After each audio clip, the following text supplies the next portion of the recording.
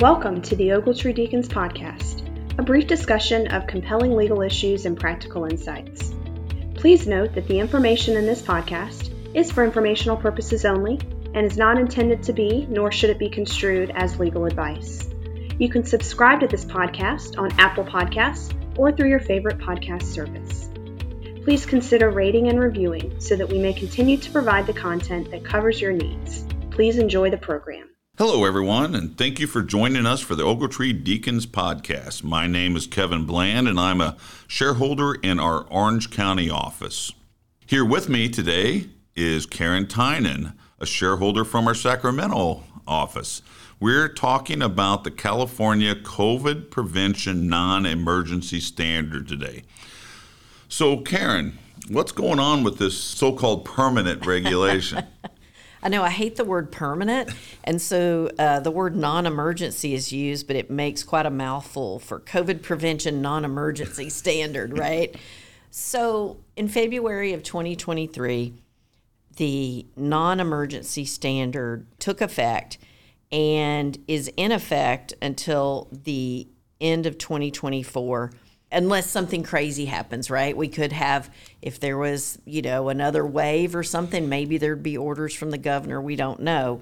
But for California employers, planning for the non-emergency standard to be in effect for 2023 and 2024, to implement that standard, have your processes, your records and everything, planning for those 2 years is what needs to happen. All right. And so in that planning, what are the biggest changes that occurred moving from the emergency standard, the ETS people referred to it as, it was in effect last year, versus what's currently in effect as the non-emergency, quasi-permanent COVID standard? Right. We had a couple of different versions of emergency standards, right, beginning the summer of 2020.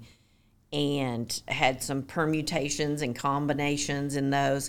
Now with this standard, probably the biggest relief to California employers is no more exclusion pay. Don't you agree with that, Kev? Oh, absolutely. And boy, talk about a fight. Right. At the behind board to the get scenes, that, yeah. Right, behind the scenes, there was a tremendous push from labor and other advocates, and there were people on the OSHA standards boards who were saying, well, we need exclusion pay. And it was a real tussle, back room and front room, wouldn't you say, to get exclusion pay out of the reg? Absolutely. I think the saving grace there is that whenever they gave us the initial draft, it didn't have it in there. So then the fight was for them to try to get it back in there. And so that kind of, I think, helped the fight. But any other big changes that you think are noteworthy? Yes. So as employers are transitioning from that emergency standard to the non-emergency standard, there have been some pretty substantial changes in the regulation. And so I want to talk a little bit about those changes. So we had no exclusion pay, close contact definition changed. We had been used to for 2.5 years doing I call it the 6-15-24, right? Right. We were used to asking people, were you within 6 feet for 15 minutes, right, of a COVID case? And close contact definition changed. And there's also a caveat that close contact definition could be changed again by CDPH. Yep. So the close contact, you can use the 6 feet, 15 minutes, 24 hours for the larger airspaces, the over 400,000 cubic feet. But for just regular offices, small manufacturing, if people are in the same airspace, in the same office area, even if they're not within 6 feet, they can count as a close contact. That's a really big change that I think it was difficult for employers because they had spent so much time and had kind of perfected the 6-15-24. And then when close contacts was expanded, it was just hard.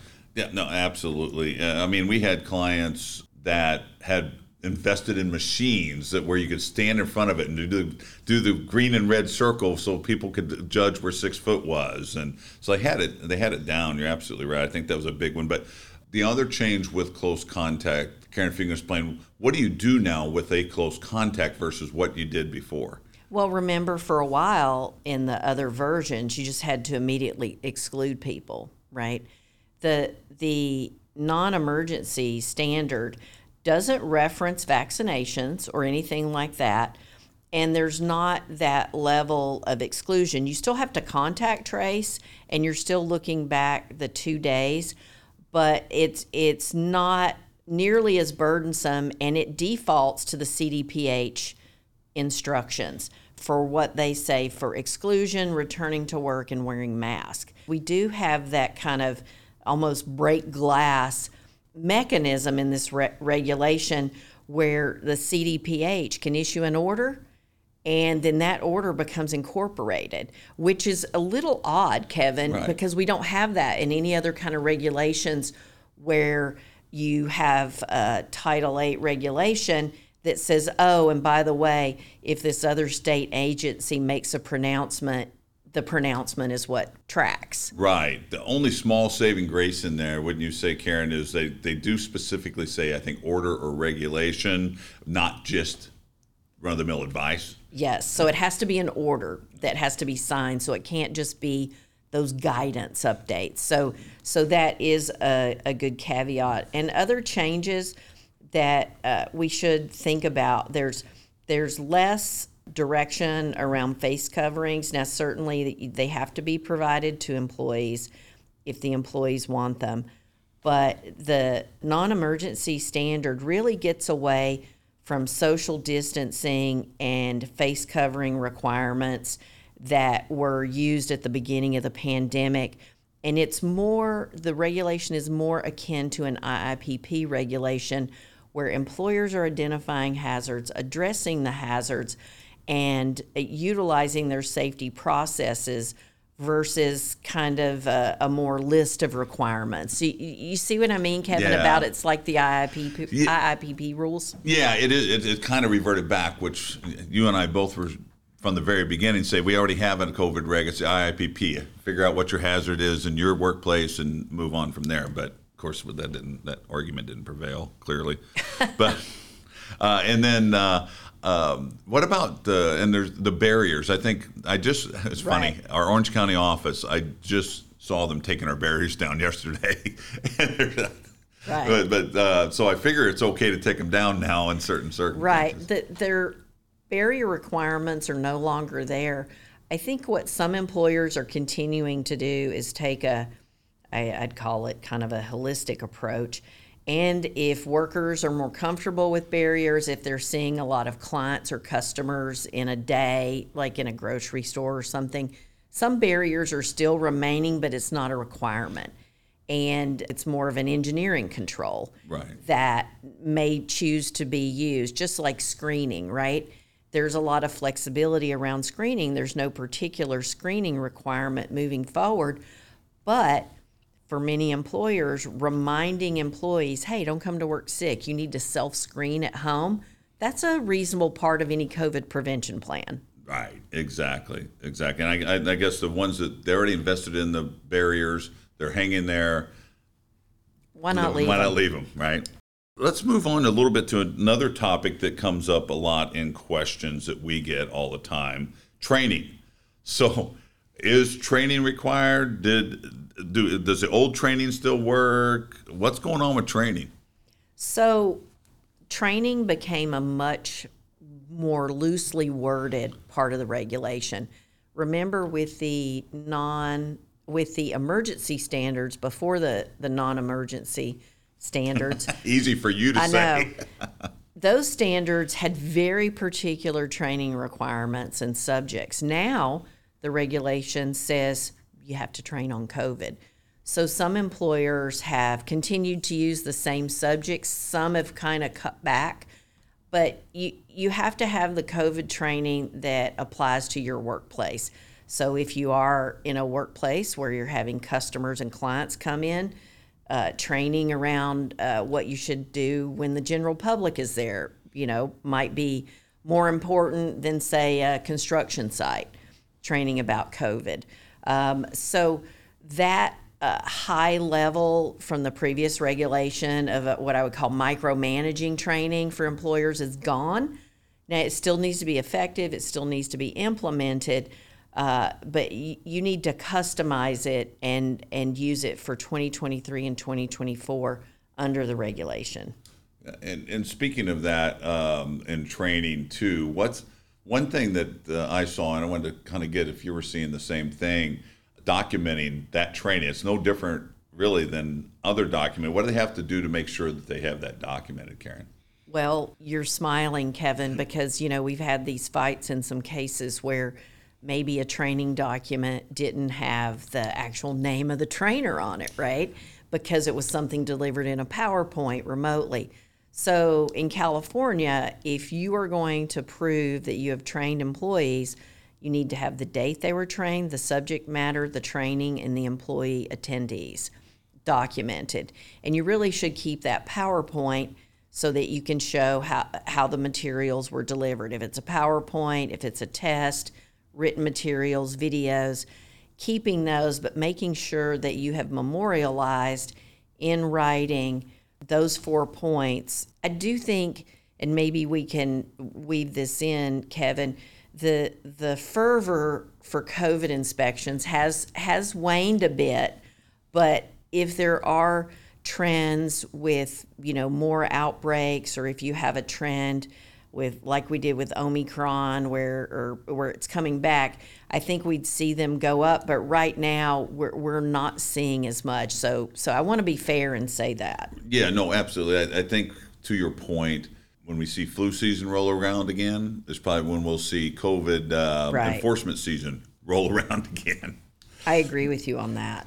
What about whether dealing with it, like let's say you end up with 4 COVID cases in your workplace. Does that trigger anything, or what happens with that, or 3 or 2, or how does that work? So we still have outbreak regulations in our non-emergency standard. They're a little more streamlined, and you have to do your contact tracing, and you have to make testing available at no cost to employees, and you have to weekly test until you get out of outbreak. I've always said over the last few years in working with clients, it's easy to get into outbreak.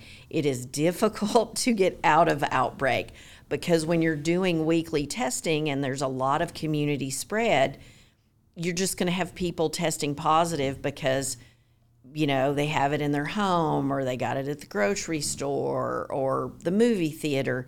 And so outbreak, once you end up implementing that weekly testing, it's just a tough cycle to get out of. I know people use different methods. I think Kevin and I, we've seen different spreadsheets, right? Or some people have software that they use for employee management where they're tracking close contacts, when people are working, also when people are tested, when the results come in. And the 14 days is a rolling 14 days. And then once you are out of your 14 days and down, let's just talk about just the regular multiple case outbreak. If you can get down to just 1 case in the 14 days, you're out of outbreak. That was a bit of a change in the regulation.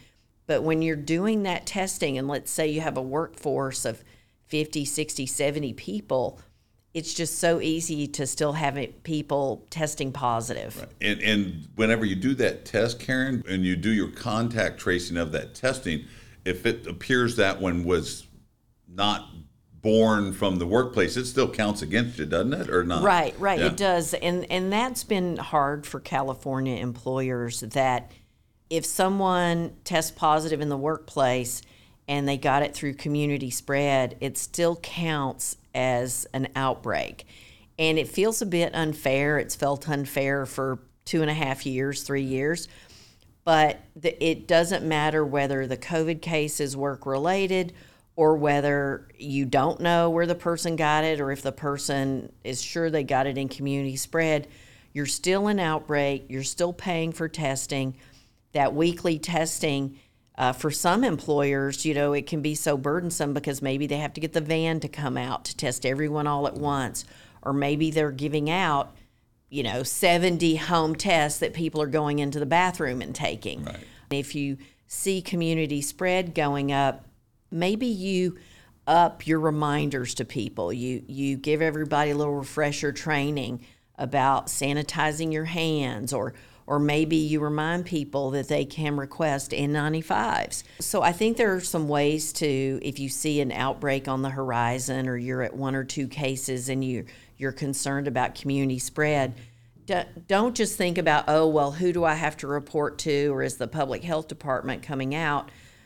Thinking about ways to minimize employees getting COVID, because no matter what, if you have the outbreak, it's going to be considered a workplace outbreak. Yeah, good point. And I think I'd add another thing that I've seen people get into outbreak that they shouldn't necessarily be in because of the upfront calculation, right? Were they there during the contagion period? You have 3 people on Monday that call with COVID, but only one of them was actually at work during the contagion period. Right, the 2 days before they tested positive. And so sometimes people have said, oh, well, we've got 3 positives. Well, let's hold on here. Let's look at when they were in the workplace. Let's look at when they were symptomatic. Because sometimes, especially like those Monday phone calls that say, oh, I think I have COVID this morning. Well, if they hadn't been in the workplace since Friday and they weren't symptomatic on Friday, they may not count towards your outbreak. They may not be a COVID case. And so that's what I'm talking about with having a spreadsheet to track it. And I know it takes resources for HR people and for safety professionals to manage these outbreaks. It's one of the most burdensome areas of the regulation, but it certainly is one that I am glad we've been able to take a little bit of a dive into it. Yeah, no, for sure. That's where we see this. And one last question on outbreaks. Do you have to report an outbreak anywhere? Only the major one to Cal OSHA. Perfect. Under the regulation. Now, be careful, because sometimes local health departments will have something on their website that says, please report, COVID cases. So you also need to check for the county that you're in. And just like any regular COVID case in the workplace, in outbreaks, you are going to exclude those COVID cases and take a look at the CDPH requirements for exclusion. Last thing here, let's talk a little bit about the enforcement. I know you touched on it, enforcement activity, and what we see when there is enforcement activity around the COVID regulation. Mostly, I'm seeing any COVID enforcement or inspections are related to complaints. And it's when an employee sends in a complaint and says, oh, somebody's coming to work sick, my employer's not excluding them, or some other kind of complaint like that. And then we know Cal OSHA has to either send out the inspector or send the letter. So that's what I'm seeing with enforcement in 2023. I do think that we see some Cal OSHA resources towards having a general industry aerosol transmissible disease standard. I know you've been involved with that at the standards board, Kevin. It's not even something that's on the doorstep right now, but many advocates, labor advocates, other people in the state really are pushing towards a general industry aerosol transmissible disease standard. Yeah, and we'll keep an eye on that and be ready, because one of the big things they want back is what? Exclusion pay. Exactly. So labor advocates are looking for that. And as a closing comment here, I think that California employers need to continue to be vigilant in their record keeping, their OSHA 300 logs. If a COVID case is work-related, sometimes employers have been over-recording and under-recording, and it's hard to get it just right, but being vigilant with your 300 logs, that's my closing practice pointer, Kev. Good point. All good points, Karen. Thanks for listening to Karen and I. Look for our blog articles on ogletree.com, and have a great, safe day.